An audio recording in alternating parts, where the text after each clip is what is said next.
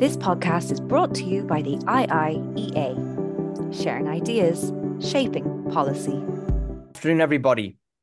My name is Barry Colfer, and I'm the Director of Research here at the IIEA in Dublin.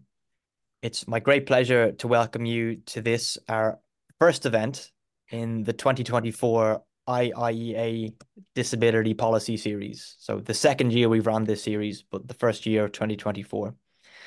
Today we're going to hear about inclusivity for persons with disabilities, the electoral rights of persons with disabilities in the European Union. And we're absolutely thrilled and indeed honoured to be joined by our speaker, Alejandro Moledo, who's the Deputy Director of the European Disability Forum. Anything around inclusivity, electoral rights are always important, especially for a public policy think tank such as ours. But just this year, when so much of the world is going to vote and participate in elections, it feels all the more important. Alejandro is going to be chaired and moderated today by someone who will be known to many of you on the call. Dr. Vivian Rath is good enough to chair these events on behalf of the IIEA, and it's much appreciated. Vivian is a well-known human rights activist and defender, and he's a research fellow at Trinity College Dublin. Just the final word from me, for those of you on the call, there is Irish Sign Language interpretation available. Many thanks to our interpreter, and there will also be closed captions. Without further ado, it's my great pleasure to hand over to Viv. Thanks, everybody. Thank you very much, Barry. It's a pleasure, as always, to be here on these sessions. And it's hard to believe that this is number 4 of the sessions focusing on disability that the IIEA has run. And they've been very successful. And thank you to the IIEA for moving the dial that little bit more forward and working to ensure the greater inclusivity of all disabled people and ensuring that we have a place at this discussion table as well. So thank you, Barry, for that. It's with great delight that we're joined today by Alejandro Moledo, Deputy Director of the European Disability Forum, who has been generous enough to give us his time. I just want to note, though, a little bit of housekeeping. For our webinars, it's important to note that the initial address and the Q&A session are on the record unless otherwise stated. I would ask you to submit your questions via the Q&A function on Zoom, and we really welcome questions because in actual fact, some of the most interesting parts of the discussion result from your questions. So please do send them in. We would ask that when you're putting in your question, that you identify yourselves and your affiliation before asking the speaker a question. So that's quite important. Please endeavour to ensure that you take maybe some time to maybe tweet, and our handle is at IIEA, and we welcome the tweets because it's important to keep that discussion going on afterwards. So Alejandro will speak for about 20 or 25 minutes, and then we will have our Q&A. In his address, Mr. Moledo will give an overview of the findings of the European Disability Forum 6th Human Rights Report, which is entitled Political Participation of People with Disabilities. The report outlines the legal and practical barriers that persons with disabilities face when exercising their electoral rights in the EU elections across the 27 EU member states. This includes the right to vote, the right to stand as a candidate, the accessibility of the elections, proceedings, facilities or materials, and accommodations for independent and secret voting.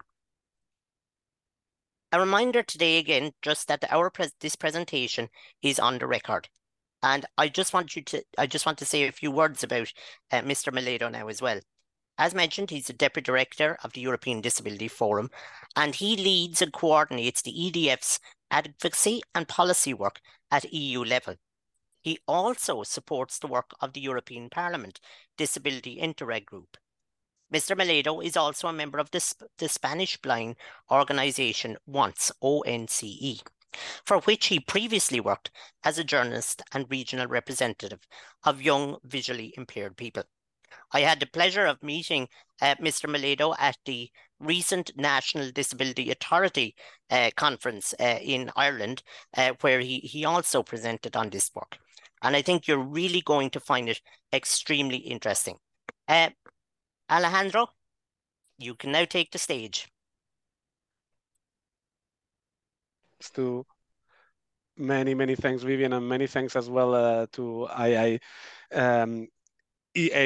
for the kind invitation to present to you the work of the European Disability Forum in regards to political participation, and more particularly the electoral rights of persons with disabilities. Can I have my slides on? And we can, yeah, there you go. So next slide, please. So I'll try to make it as brief as possible, but I will show you the findings and the main recommendations of our human rights report. But first, let me introduce the European Disability Forum. For those of you who don't know us, we are the advocacy organization representing persons with disabilities at European level. We have over 100 member organizations, members at European level, such as the European Blind Union, the European Union of the Deaf, the European Federation of Hard of Hearing, Inclusion Europe, and those organizations at national level that represent the disability community. In the case of Ireland, DFI. So we are run by persons with disabilities and their families for persons with disabilities, and our goal is basically to ensure that the EU implements the UN Convention on the Rights of Persons with Disabilities. And we do so by involving the European disability movement in the policy making at European level, following the motto that we all know in the disability movement: nothing about us without us. Next slide, please. So this series of the Human Rights Report, we launched last year the 7th Human Rights Report on employment, and this year we will issue the report looking at equality before the law. So looking at how member states are moving away, hopefully, from substituted decision-making to supported decision-making. So what we do in this series is to take one of the articles of the CRPD. In the case of today's presentation, we will look at Article 29 on political participation, and we really look at the indicators that could help us to compare and find good practices and solutions in the implementation by the EU member states, drawing some recommendations for national and European policymakers. In the case of this human rights report, the political participation, we, as it was mentioned, we looked at the legal, but also the practical barriers that prevent persons with disabilities from exercising their political rights. We looked at mostly the European Parliament elections, also a little bit on municipal elections, because as you may know, the EU citizenship also grants us with the possibility to vote for the European Parliament and for municipal elections in another member state that we reside in. So in my case, for example, I'm Spanish, but I live in Belgium, and I could, and I actually do, vote in the Belgian municipal elections, but I can decide whether I vote for the European, for the European Parliament elections with Belgian candidates or with Spanish candidates. We looked at in this report not only on those kind of barriers for the European Parliament elections, both legal and practical, but we also looked at cases that brought substantial change at national level. So those cases in which our members ran a campaign to change the law, those cases of strategic litigation also run by disability activists and by disability organizations. And we conclude by some recommendations, again, for national and European policymakers. And at the end of my presentation, I will also give you a little bit of an overview on the different advocacy campaigns that we have undertaken in this regard. So to ensure the right to vote of persons with disabilities, the right to stand as candidates, and the accessibility of the European elections, of all elections in the end. Next slide, please. So let's go into the topic, let's say. So actually, we do have now 705 members of the European Parliament, MEPs. They will soon become 720 in the upcoming European Parliament elections this June.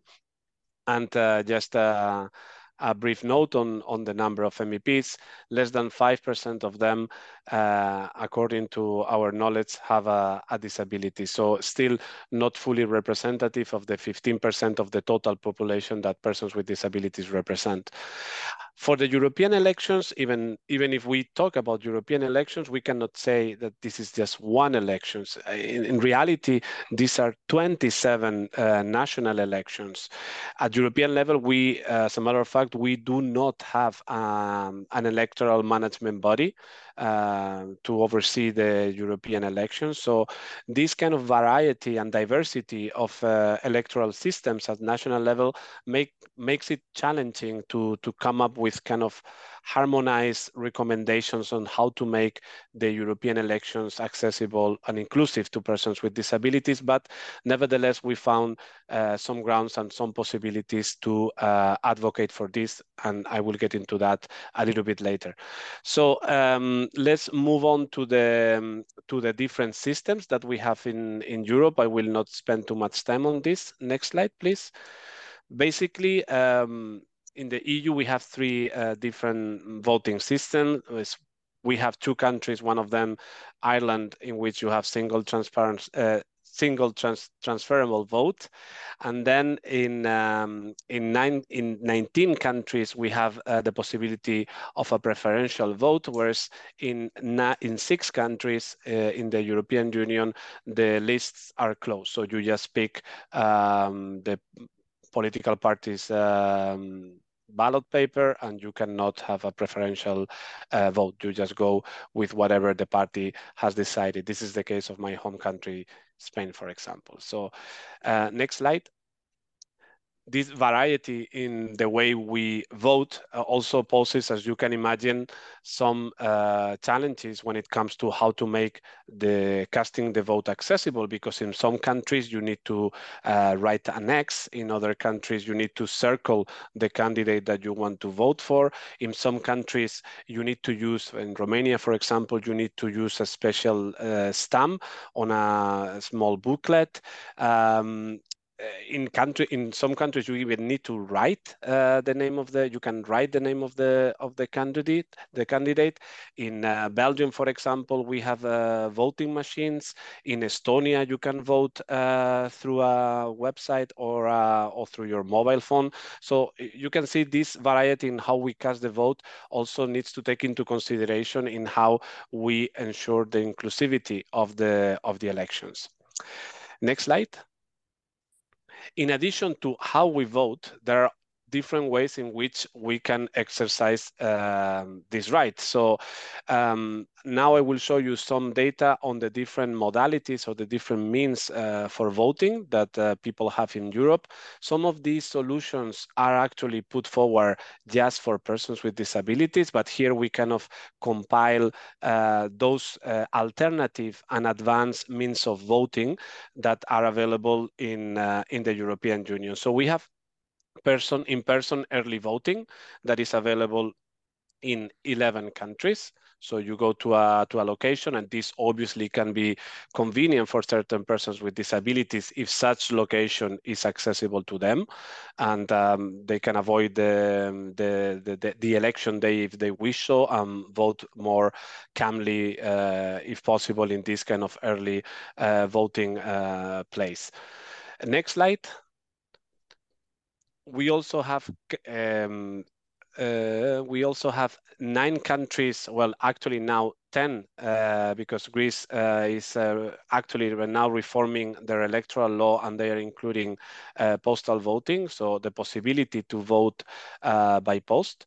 And this, again, this can be a convenient solution for persons with disabilities, so you can decide your vote at home using your own assistive technology, for example, or with the assistance of a person of trust, and you can vote by post, so you avoid going into the polling station and the hassle of going on election day. So these possibilities are in some cases convenient for certain persons with disabilities, which obviously, but I will get into that in a moment, this doesn't mean that countries shouldn't make efforts to make the polling stations accessible for persons with disabilities, obviously. Next slide. We also have the possibility in a number of countries to change or choose the polling station that is most accessible or most convenient to you. This is obviously something that many persons with disabilities value in the possibility of choosing this polling station. Next slide. And lastly, another possibility which is put forward in many cases for persons with disabilities and for people living in residential settings is to have the ballot box to come to your place. So mobile electoral commissioner come to your place and you can exercise the right to vote. In some countries, in the case of let me just check the numbers, of 4 countries, this is only possible in certain locations, so in hospital, in residential institutions, but in many countries in the EU, 15 to be more precise, this possibility is available, again, in many cases to persons with disabilities, even if in some countries we notice that the paperwork and the procedure to request this mobile ballot box is difficult. Next slide. So now we move to the legal, this is kind of the context, and now we'll move into the legal and practical barriers preventing persons with disabilities from exercising their electoral rights. First, we'll start with the right to vote and the right to stand as candidate. Next slide. With regards to the right to vote, as you may know, certain countries restrict this right to people under total or partial guardianship.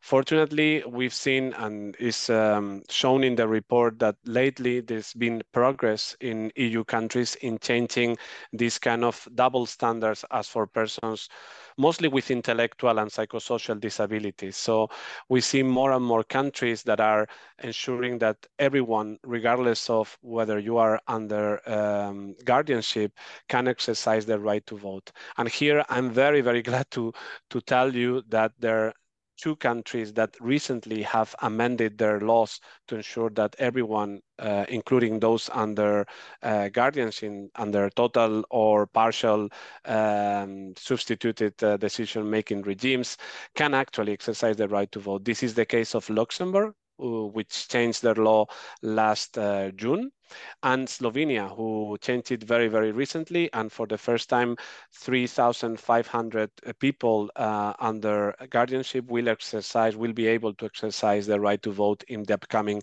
European elections. So now, all in all, finally, we have more than half of the EU member states ensuring that everyone, without exception, have the right to vote in the upcoming European elections. The number now is 15, not 13 as in the number on the slide. Sorry, this needs to be updated with the graphic designer.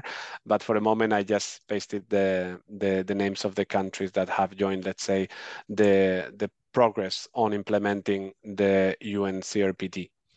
Then, with regards to the countries that do exclude all or certain persons with disabilities, we have countries in which certain persons with disabilities on a case-by-case basis are deprived of the right to vote.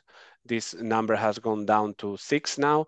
And countries in which, regardless if you are under total or partial guardianship, as soon as you are put into this substituted decision-making regime, you automatically lose your right to vote. So these are the countries that really need to speed up their implementation of the UN Convention on the Rights of Persons with Disabilities. Next slide, please. Which is the right to stand as candidate. And here we see that with the recent changes in Luxembourg and Slovenia, we have 10 EU countries in which persons with disabilities, regardless of their legal capacity, can stand as candidate to the European Parliament election. This is unfortunate that some countries do believe that certain people have the right to vote, but not the right to be a candidate. But this is the way it is, and we are working to promote that more and more candidates are persons with disabilities. Next slide, please. We move now to the practical barriers. So we will look at how we can ensure that persons with disabilities have equal access to the elections. Next slide. And here we will look at 3 aspects. First, accessibility. So accessibility of the proceedings, the materials, the information about the election. So not only the polling station or how to cast the vote. We will also look at reasonable accommodation in the case of electoral rights. And here, as I mentioned at the beginning of my presentation, is key to ensure that those alternative and advanced means of voting are available, so persons with disabilities can choose what is most convenient or preferable to them, as well as the possibility of using assistive tools and services to vote independently and in secret, which is something that in the case of persons with disabilities is not always ensured.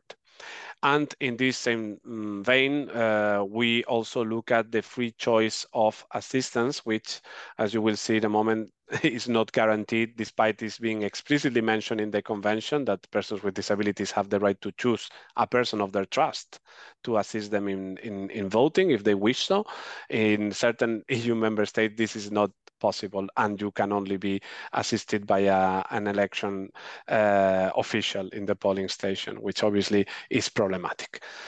Next slide. Going into the accessibility, the first pillar of this section, here we start obviously with how accessible are the ballot papers, or how accessible is the casting the vote, because as I mentioned before, in some cases, if you need to write or to circle the name of the candidate that you want to have a preferential vote for, this obviously poses problem for people like myself, for example, with a visual disability. So in the case of ballot papers, for example, in the case of Luxembourg that I just mentioned, in the reform, they also introduced certain elements to make the ballot paper more accessible, more usable, not only for persons with disabilities, but also for everyone, actually. So looking at the contrast of the ballot paper or the font, in Norway, for example, in their legislation, they even specify the font type and the font size of the ballot paper to ensure the legibility of the ballot paper and the understandability. So I know in Ireland, for example, you also made some changes in your ballot paper to improve the understandability and the usability of it. And obviously, and as in every aspect concerning accessibility, there is always room for improvement. Concerning the required task, what I mentioned, like how to mark the preferential vote, this is also a challenge that can be overcome in certain cases with assistive technology that we will show in a moment. And in the case of Estonia, which is the only country in which they can vote as an early vote through the internet, through a website, this website, which you can access through your computer or through your mobile phone, it complies with the web accessibility standards. So it's an accessible way for persons with disabilities to vote if they don't want to go to the polling station and doing it in person. Concerning the only two countries that use voting machines, Belgium is one of them and Bulgaria is another one. Unfortunately, the voting machines that we have in Europe do not include much accessibility features on it. So this is still a huge room for improvement. In the US, they have advanced in this aspect as they use voting machines, but nevertheless, the disability community is not yet totally satisfied with the level of accessibility. But again, accessibility, there is always room for improvement. Next slide. If we look at beyond the ballot paper and we look at the legislation, we see that now 19 countries, because Austria joined this group as well, have introduced direct or indirect legal provision as for the built environment that would cover polling stations. Again, sometimes they think of accessibility in a very narrow way, thinking only of people using wheelchairs.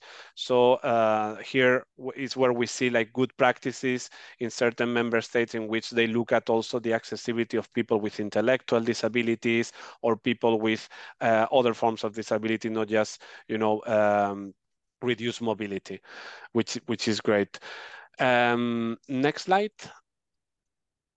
And then if we look at the election information, which is obviously very important as well, we've seen that even if the the national election management bodies have different levels of accessibility of their websites and communication, we do see that more and more member states are cooperating actually with disability organizations to produce materials and to inform about the accessibility and the possibilities of the elections in place. And in the case of 5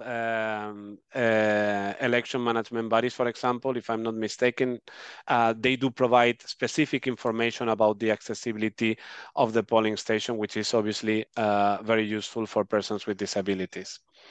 Next slide. Then another important elements of the elections are the political parties, and the media. We do have a certain legislation that ensures that audiovisual media services are or should become progressively accessible to persons with disabilities, and this could obviously cover information related to the elections, like candidates' debates or interviews with candidates and so forth. And we do see that some countries have really good practices in making political content more accessible to persons with disabilities. But on the other side, the political parties remain as a kind of like a voluntary basis, and this really depends on the political will of these parties to make their information and their communications more accessible. There is no law obliging them to do so. Next slide, please. And moving on to the second pillar, so reasonable accommodation, as I mentioned at the beginning, if we combine the provision of this alternative and advanced means of voting and the provision of assistive tools, we see that most EU member states, they do have certain, sorry? I've heard. So we see that the majority of member states, they do have the possibility of ensuring the provision of reasonable accommodation through these means, 23 in total. Only 4 countries do not have any kind of these alternative means for voting or do not provide assistive tools to ensure that you can vote independently and in secret. In 2 of these 4 countries, France and Belgium, for example, they claim that having the possibility of a proxy voting for you, which is possible in Belgium and France, you give the possibility for another person to vote on your behalf. They they do claim that this could be considered as an alternative means of voting, but from our point of view, this is not a way to claim that you are complying with the obligations of the convention to ensure that persons with disabilities can exercise the right to vote. You are passing that duty to a third person, which is, yeah, can be a convenient way for people, but not a way to claim that you are complying with, you know, your commitments as for disability policies. Next slide. Yeah, and then, well, this I already mentioned at the beginning, the different ways for voting, early voting or alternative means of voting. So postal voting, in person, changing or choosing your polling station, and the possibility of having an election commission coming to your place of residence. Next slide. And if we look at the provision of assistive tools, we see that many countries, and actually in a number of them, is thanks to the disability organization cooperating with the Electoral Management Authority. The countries provide certain assistive tools such as braille templates, tactile stencils as well, magnifiers in the polling station, lamps, the provision of accessible transport to the polling station, even helplines in sign language, for example. So there is a wide range of possibilities here for member states that, again, it really depends on the voting system that they have at national level. Next slide. And here included in the slide some pictures on the these assistive tools. So I believe actually that one of them is from Ireland, tactile stencil on the bottom right side. On the top right, there is a mobile ballot box. And then on the left side of the picture, there is, if I'm not mistaken, a braille kit. So information provided in braille. Next slide. And then if we look at the secrecy of the vote, this obviously depends on everything that we've been presenting until now. So the accessibility of the process and the provision of reasonable accommodation. So depending on how well suited these provisions are, the country will be ensuring the possibility of having a secret vote. But in the report, we also note certain countries in which the lack of these alternative means of voting, or the lack of, you know, being able to choose a person of trust to assist you in voting, could compromise this principle of the secrecy of the vote. Next slide. And this is the case of Greece and Malta. I know that our Greek members are at the moment in discussions with the government to change the law to ensure that persons with disabilities can decide an assistance of their choice, and they are not, you know, obliged to get help from an election official in the polling station. And obviously, if you think of a small community, a small village, you may not want to disclose your vote to a stranger. So our position in this regard is to allow persons with disabilities to decide whom will assist them in casting the vote. Next slide. And we come to the end of my presentation concerning the recommendations that we draw from all these findings and information. We just want to make sure that countries or national electoral laws or European electoral law, if we ever have a good one, will guarantee that everyone has the right to vote and the right to stand as candidate, regardless of legal capacity status. We obviously, from EDF, we are against any kind of substituted decision-making regime, and we welcome very much the progress that you've been making in Ireland in this regard with the new law on supported decision-making. We really hope it's a success. But for the sake of ensuring the electoral rights of persons with disabilities, we want to decouple, let's say, the right to vote and the right to stand as candidates, or your electoral rights, from the legal capacity status. We also promote accessibility by requiring member states to maximize the accessibility of the proceedings, the facilities, the materials, the information of their elections, but cater to their culture, to their voting system, the voting culture that they have at national level, because have you seen in my presentation, the diversity of systems we have in Europe is immense. Well, immense, maybe too big, but quite great. And then to provide reasonable accommodations, so different ways of voting that are convenient for everyone, not only for persons with disabilities. And during the COVID-19 pandemic, that was proven again in Croatia, for example, when not only persons with disabilities use the mobile ballot boxes, people that could not leave their homes had to use these ballot boxes as well, these mobile ballot boxes as well. So the provision of alternative and advanced means of voting for all voters or for persons with disabilities are a way to ensure that people have a convenient way to exercise their right to vote, and the provision of assistive technologies that can facilitate that you can do it alone, independently, at your ease, is also important. And lastly, which is obvious and actually is explicit in the UN Convention, is to ensure that everyone can choose the person to assist them in. And as I mentioned in different parts of my presentation, one key success factor that we highlight in the report is that in those countries in which the electoral authority has cooperated with the disability organization is where it has worked the best, because at the end of the day, we are the experts of our own lived experiences, and knowing the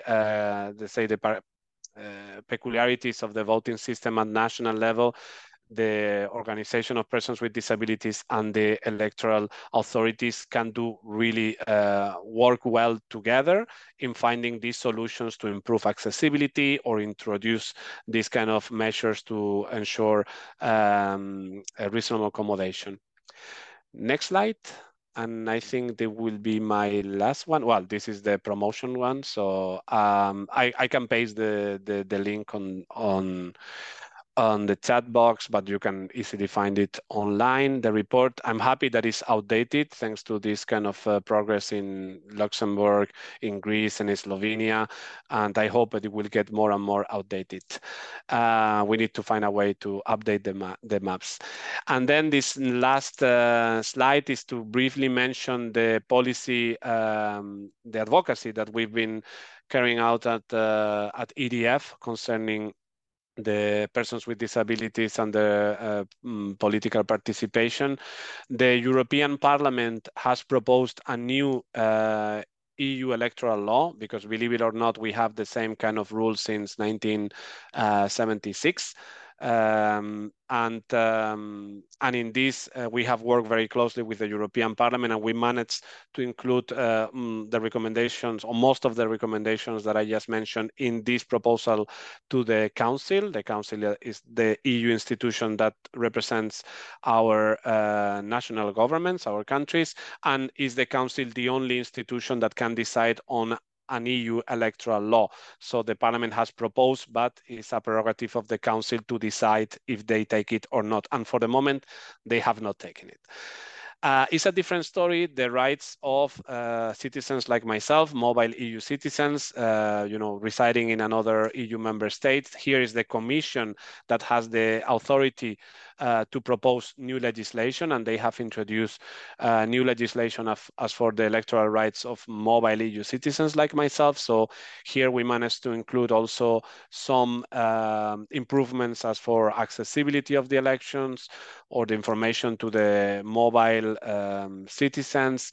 So this legislation actually have, in my view, this is a personal opinion, more chances to be adopted in the near future, not for these upcoming elections in June, but I believe these directives will be adopted. And then more recently, and good to check, the Commission has released one of the actions of the disability strategy is a guide, so it's not binding, but it's a good source of information, like our report, on a guide on good electoral practices for the participation of persons with disabilities in elections. I hope they can distribute these slides to you so you have easily accessible the links. This guide kind of gathers these kind of best practices or projects at national level for the political participation of persons with disabilities. And at the annex of this guide, the Commission has included some sort of guidance, because even though it's titled guide, it's not guiding much, it's just a compendium of good practices, but good food for thought or for inspirations at national level on how to improve the voting system. So it's just worth mentioning. The Commission also released a recommendation to member states in which they mentioned that the persons with disabilities should be granted the right to vote. But in this case, they did not use our approach as for, regardless of legal capacity status. They recommend member state to do at the minimum like a case-by-case basis. So with the possibility for the person to seek redress or at the court to challenge that decision. But we believe that by default, everyone should have the right to vote. So we were not so satisfied, so pleased with the approach taken by the Commission in this regard. And lastly, in case you are interested, the OSCE also released a set of recommendations concerning the political participation of persons with disabilities. And next slide, and I think that's it. No, I included one more, sorry. I think I'm talking too much, but I will stop now. Basically, just to tell you about our plans for the upcoming European elections. I mean, this is an advocacy campaign that we are running to ensure the right to vote of persons with disabilities, to improve the accessibility of the elections. But this is not all, obviously. From the European Disability Movement, we are, as we always do, we are putting forward political proposals, like new ideas for the European Commission, the European Parliament, and the Council of the EU to really improve the living conditions of persons with disabilities, to put forward legislation that can be transposed, let's say, at national level for our members at national level, also to have this possibility to go beyond and really push for the implementation of the CRPD. So we have this manifesto for the upcoming European elections with loads of proposals. I think there are over 80. And based on the manifesto, we have recently launched a disability rights pledge that we hope you can distribute among your candidates to become MEPs in June. It's a pledge to commit, to work together with the disability movement, to implement the convention, to revise the current European disability strategy, to re-establish the European Parliament Disability Intergroup in the Parliament, because this is not a given. It needs to be re-established every term. And for these MEPs to join the Intergroup. So it's just a one-pager that candidates, commit to defend disability rights. We also at EDF have developed certain guidelines or checklists for political parties and candidates to run their campaigns, their communications, their events in an accessible manner. So it's kind of a easy to digest entry point into accessibility and how to make your communication, social media, meetings, etc. accessible. So you can access through that link as well. And our third kind of big objective of this campaign, or this European elections campaign, is to ensure, as I said before, that we have more policymakers with disabilities. At the moment, we have barely 5% of the total European Parliament with disabilities, and we want to see more people with disabilities as members of the European Parliament.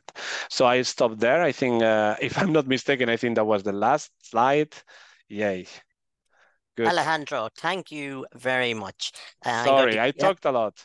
No, that's okay. I mean, there is a lot of information to cover, and it was a really insightful presentation. And I know, because I've read the EDF report on this.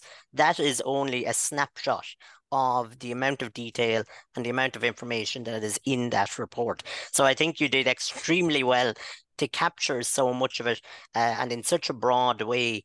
And what I really liked, of course, is that you detailed the many barriers that exist, but you also outlined some of the successes and some of the positive actions that are being taken in countries. And I think that's really important because it also outlines to other countries or demonstrates to other countries that they can make changes, and these changes make a significant difference to the lives of disabled people. And when we just think about it, and just for our audience here today, that in 2022, the EU population over the age of 16, 27% of the EU population over the age of 16 had some form of disability. So when we look at that, that's about 101 million people, or 1 in 4 people, or 4 people, adults in the EU, I should say, with disability. So it's a huge amount of people that a huge voting bloc who have rights, and in many cases these rights are denied. And I know you spoke about that the fact that there are some barriers that exist to people with maybe psychosocial disabilities or mental health difficulties or intellectual disabilities that actually prevents them from voting altogether. And I think there's some kind of an estimation, and you can correct me if I'm wrong, Alejandro, but I think it's put in around the 800,000 EU citizens you may be deprived of the right to participate in elections because of their disabilities. Yeah. I mean, Alejandro, that's phenomenal amount of people. Yeah. It got reduced in the during these past years because of those big countries changing their national laws, like Germany, France, Spain as well, in fact. So it got reduced to, it is estimated that around 400,000 now. So, yeah. But still, it's too still a much. colossal Yeah. number Yeah. of people who are being disenfranchised. And not only that, but I mean, the impact that must have on their sense of belonging in Europe, Yeah. their sense of community, and the failure to be involved in the decision-making process. So, look, I mean, there are a number of questions after coming in, Alejandro. Have you had an opportunity to catch your breath? Because Yes. you have to get some quick fire questions in now between now and we always finish at 1 p.m. Or sorry, 2 p.m. Here. So we try to keep it on time, you know. So I'm going to our first question came in from Emma Richardson, a researcher with the IIEA. So the question reads as follows, okay? You mentioned that less than 5% of current MEPs are persons with disabilities. As many people are now coming to understand not all disabilities are visible, do you think that candidates for the EU Parliament should identify their personal disabilities when becoming candidates? And could this be done to benefit disability awareness in general? That's a good question. And I forgot, that's a really good question. And I forgot to mention that I mean, we calculated ourselves this percentage of 5%, but obviously this is based on our knowledge. So either because it's a visible disability or because the MEP himself or herself openly disclosed the disability. This doesn't mean that there may be other MEPs with invisible disabilities. So it's a really good point. The case of candidates disclosing whether they have a disability or not, I think this is, as always, our position is that this is up to the person to decide if they want to disclose or not their disability. Yeah, and sometimes even we tend to see that some policymakers think that because an MEP or a policymaker has a disability, that person should be working on disability policies, and it's not the case. It shouldn't be the case. Persons with disabilities can be working, and we do have actually in this legislative term, we have had MEPs with disabilities that have not disclosed their disability or with a visible disability, but that were not that active on disability matters. And it's totally fine, because disability should be everywhere. It's part of the diversity of our society. Totally, yeah, and I think, of course, Alejandro, and you would know this as well from your work, is that disclosing a disability is a very personal point, and many may have experienced negative perceptions and negative and criticisms in relation to disability in their lifetime, and may not feel comfortable doing it. But what I noticed, Alejandro, and I just wanted to bring your point, you mentioned that that 5% figure, and that's actually, if I'm correct in saying, that's considered quite high, because if I know in some research that was done in the last year or two, I think in the UK and across other different countries in Europe, that in terms of their local parliaments or local areas, that that level of representation was 1% and less. Yeah. So, but still far from the 15%, huh? Entirely. I mean, I'm not celebrating 5% by no means. Unfortunately, we have no idea of the figure here in Ireland. And in actual fact, if you don't mind me saying so, myself and two other colleagues, Eleanor Flynn in University College Galway, and of course, Aoife Price in University Galway, and myself are doing some research in this elections on the experiences of disabled candidates. And this will be the first time that kind of research has been done here in Ireland, but we have no real idea of how many disabled people are actually in our current government, you know. Okay, so I have another question, and we have to try and get through all of these. People are very interested. I have a question from Niamh Nihibrid, and I know Niamh was an alumni of Trinity College Dublin and a fantastic journalist. Welcome, Niamh. Delighted to have you here. In line with ensuring electoral rights and increased accessibility for people with disabilities, do you expect to see more disabled candidates participating in elections throughout EU member states, or is different action required? We are doing our best, but it's up to the political parties to also set the right context, let's say. I mean, in what we've seen in the presentation, that we have a wide variety of voting systems, but at the end of the day, it's also in all our countries we have more or less strong political parties that they should have also the responsibility of making their meetings, their headquarters, their communication, and their information accessible and inclusive, and to proactively approach their members with disabilities, because persons with disabilities also have different ideologies. Sometimes it seems like we should also have since we have a disability. No. We all have different ideologies, different political views, and parties should make a proactive effort, this is our view, to approach persons with disabilities and to include them in their tickets.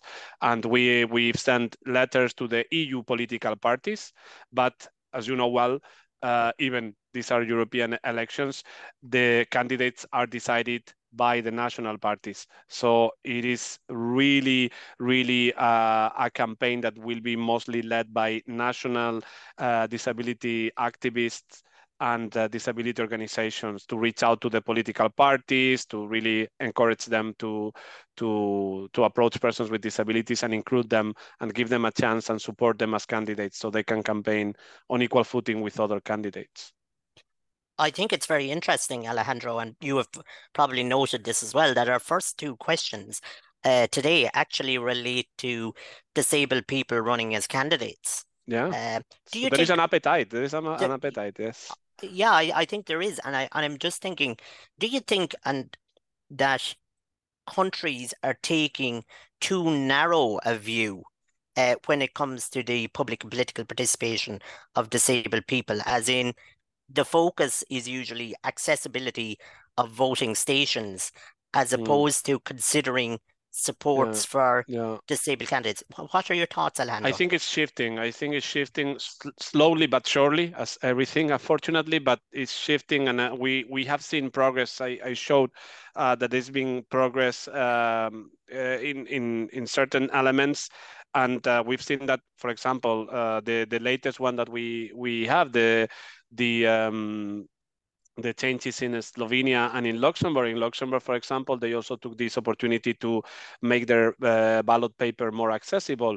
And in Slovenia, since they changed the national law, they not only changed it for persons with disabilities under guardianship to be able to vote, but also to be able to stand as candidates. So, but nevertheless, as we showed in the slide, the number of countries ensuring the right to vote regardless of legal capacity status, is higher than those ensuring the right to stand as candidates. So we still see this kind of double standard, if you wish, that is not yet there, but we see progress at least. Well, and I think, it's great as well to see, and you can help me with the pronunciation, Alejandro, Mar Galaserian, making history in Spain, where she was. Am I right in pronouncing that correct? You mean the MP with intellectual disability? Yes, that's grand. Yeah, yeah. Margal Seran. Yeah. She's in my region in Valencia. Yes. Yeah. And it's fantastic that somebody is breaking the mold, but I'm sure that person had to overcome very significant societal challenges in order to access that. But hopefully we can see more of that in the future. Yeah. Okay, so we have another question in here from Dorothy Stewart. Thank you, Dorothy. Dorothy asked the question, voter apathy is also a challenge across many countries, regardless of ability. And is this accounted for in your figures presented? Sorry, I didn't understand. So voter apathy? Voter apathy. Yeah. Well, but that's a condition that affects us all as society, not just persons with disabilities. But yeah, I think this is this is serious, and from our, let's say, bit of responsibility as the European Disability Forum, we are doing our best to try to show why voting in the European elections is important. I think we have launched, we are launching, actually, we are preparing materials on reasons to vote. Like it's not only the, electing MEPs that have big salaries and all. It's about your rights as a passenger. It's about the accessibility of products and services in the whole EU internal market. It's about anti-discrimination laws when you travel across countries. It's about the European Disability Card. It's about, there are so many competencies that affect our everyday life that are decided at European level, that what we are trying to do is to compile them. And we have a great report, by the way, that I didn't include in the slides. It's called Your Rights in the EU. We will revise it this year. And here we kind of compile all the rights that persons with disabilities have achieved at European level. So this is what it's at stake. So it's not only the proposals that we as disability movement are putting forward to political parties. It's about, the rights that we have that are not, set on stone. If tomorrow we have, all the Eurosceptics taking over the Parliament and the Commission and basically going backwards, I mean, we could lose rights in Europe. So absolutely, Alejandro. Yeah, absolutely. So, and I think that's a really good point there that you're making. That, and there's an article in one of the papers in Ireland here at the moment, in where the comment is that it's important to use our vote to see the change that the change that we want. So, and I think that's you're making that point. The last question here before we finish, Alejandro, is from Kieran Finlay. Hi, Kieran. I know Kieran as well. We have a very good Irish contingent here today, Alejandro, so lots of interest from Ireland. Kieran Finlay is in the National Disability Authority. He asked the question, Alejandro mentioned plans to revise the EU Electoral Act. What are the key changes that the EDF would like to see as part of this updated legislation to strengthen the voting rights of persons with disabilities in line with the UNCRPD? Yeah, I can tell you because that's already kind of done in a way. So we included the right to vote regardless of legal capacity status. All of this is in the Parliament proposal for a new EU electoral law that member states, they need to agree on, but they haven't yet, and they will not in the near future, from my personal opinion, because it has other more controversial proposals on it. So first I will tell the disability related provisions of this proposal that are good, and I think they are not contested by member states. So in this case, it's kind of good that our parts are not that controversial. So the right to vote, regardless of legal capacity. Unfortunately, there is not the right to stand as candidate, regardless of legal capacity. So the right to vote, yes, but the right to stand is not there. The obligation for member states to maximize accessibility. The obligation to member states to provide reasonable accommodation to persons with disabilities to vote independently and in secret, and the obligation to ensure that persons with disabilities can choose their assistants of their choice, and the accessibility of the European campaigns. The campaigns run at European level by European political parties or European movements, as they call it. So these are kind of the good improvements as for persons with disabilities. The problem is that this new electoral law that the Parliament has put forward has other controversial things that the member states are not so happy to accept. Like, for example, to make everyone vote on the same day. They propose the 9th of May, which is Europe Day, or to have transnational lists instead of national lists. So we'll have a ballot paper with a number of candidates from all EU member states instead of me voting only Spanish and you only Irish candidates. The obligation to have a lead candidate, so the first in the list would be considered like the president of the European Commission. So it has some kind of other things that for member states is a no-go for the moment. And unfortunately, this is kind of blocking all the positive, other positive parts that are included in this proposal from the Parliament. Okay. But we'll see, and in the near future, we can see some amendments concerning only disability rights, or certain parts of this proposal included and not others. So it's still up in the air, yeah.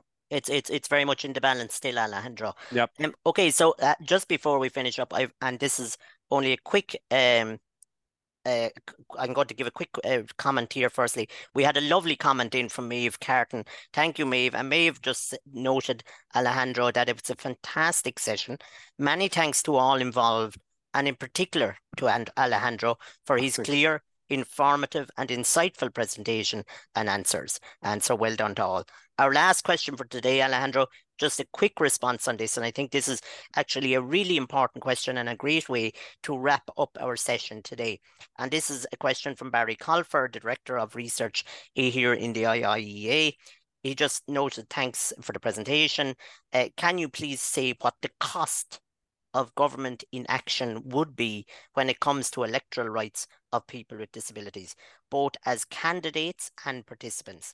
So in what way is society worse off in such a scenario? A quick response, Alejandro. Such a difficult question. A quick response, I don't know. But I think it's a good way to wrap up, Alejandro. Yeah, no, I think that the cost of not of having non-fully complete or inclusive democracy is huge, because in the end, you cannot claim yourself democratic if you have first-class citizen and second-class citizens. So our democracies reflect a little bit the society that we want to be. So I would leave it there. I mean, if Thank we are truly about our diversity, our democracy should really reflect that. Thank you very much, Alejandro. And I think it's a absolutely an important point to make about that we would be less off as a country and a world without the voice of all of our citizens Exactly. involved in decision-making processes. So on that note, Alejandro, I would like to thank you very much for coming today to give a really, really insightful presentation. And you can see how much it meant to people by the number of very detailed questions that we received and the interest that's there. So thank you very much. I'd also like to thank Vanessa. Vanessa, thank you for your support. And of course, to the IIEA for hosting this session. And we're looking forward to more sessions during the year. There are some wonderful topics planned for later on in the spring and the summer, and we look forward to having you attend those as well. So from all of the team here today, I'd like to wish you all a lovely afternoon, a very relaxing weekend, and I look forward to talking to you all again soon. Take care and goodbye. This podcast is brought to you by the IIEA, sharing ideas, shaping policy.